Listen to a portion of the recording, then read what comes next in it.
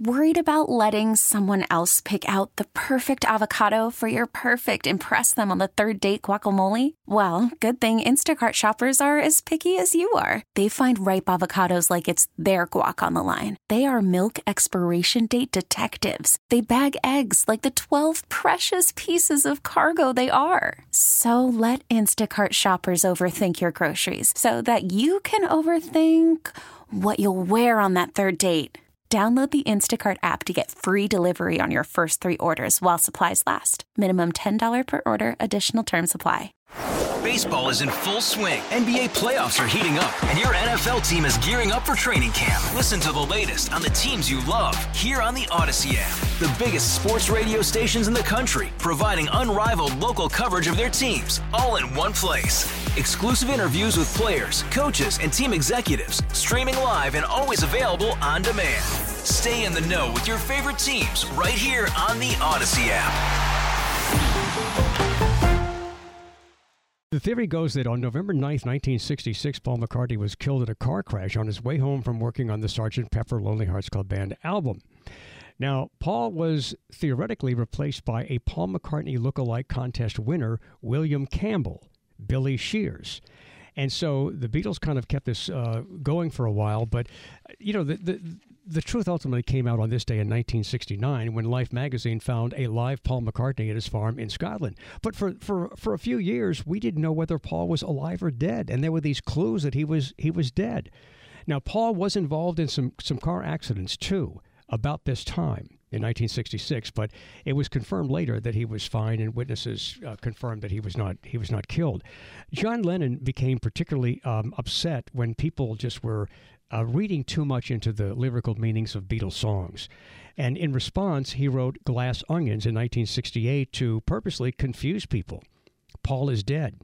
And the lyrics are, "We'll have another clue for y'all. The walrus was Paul." Now, the walrus was associated with death. This is what we were all told. And again, I remember as a teenager sitting around my radio at night listening for the latest clue to come out. And this was just a really well-believed and worked out urban legend and theory that Paul was dead. And there was a lot of belief that he was. Now, on the Magical Mystery Tour album, there's artwork, and the Beatles are in costumes. They're dressed as animals. 3 of them wore white fur, and they were all together. But there was one dressed as a walrus who was separate from the others and dressed in black. And that's associated with death and mourning. So the idea was that Paul was the walrus and Paul was dead.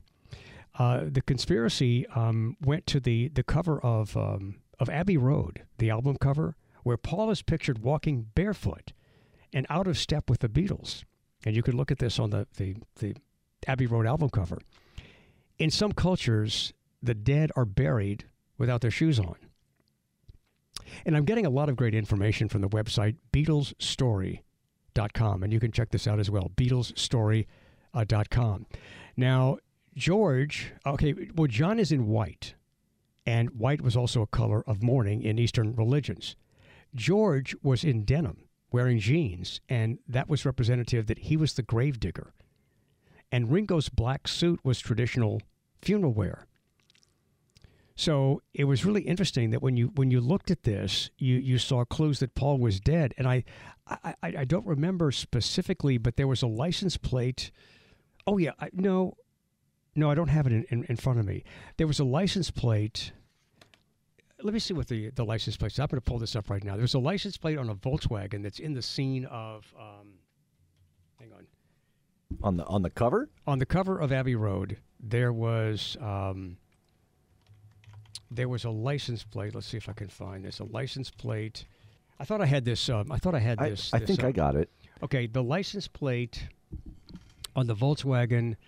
I don't have a good enough picture here. I got you. Yeah, it's a thing. You can buy this. You can buy one of these license plates on eBay or something. Okay, and what is it? What does it read? It says LMW 281F. 1F? 1F as in Frank. 1F.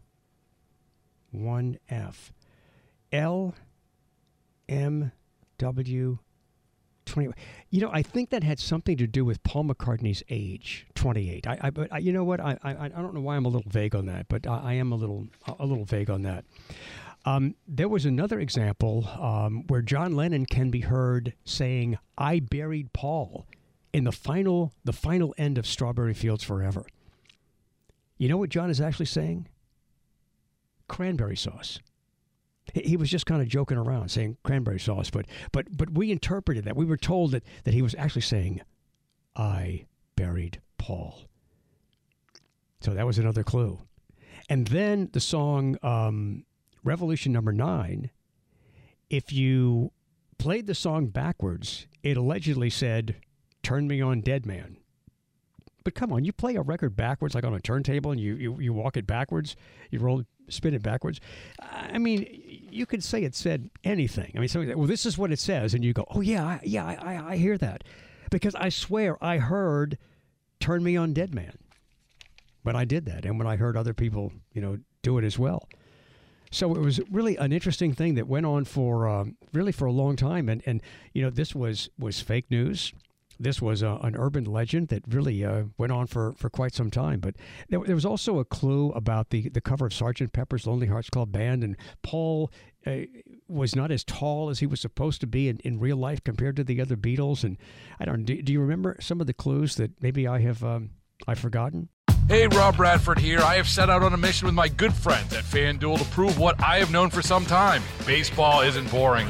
Now I have a daily podcast to prove it with some of the most notable people in the baseball world, screaming baseball isn't boring from the mountaintops, or at least agreeing to come on our show. Players, managers, GMs, and yes, even the commissioner of baseball, Rob Manfred. It has been a constant wave of baseball's most powerful voices. So join the revolution. Subscribe and soak in Baseball Isn't Boring. Listen on your Odyssey app or wherever you get your podcasts. You'll be glad you did.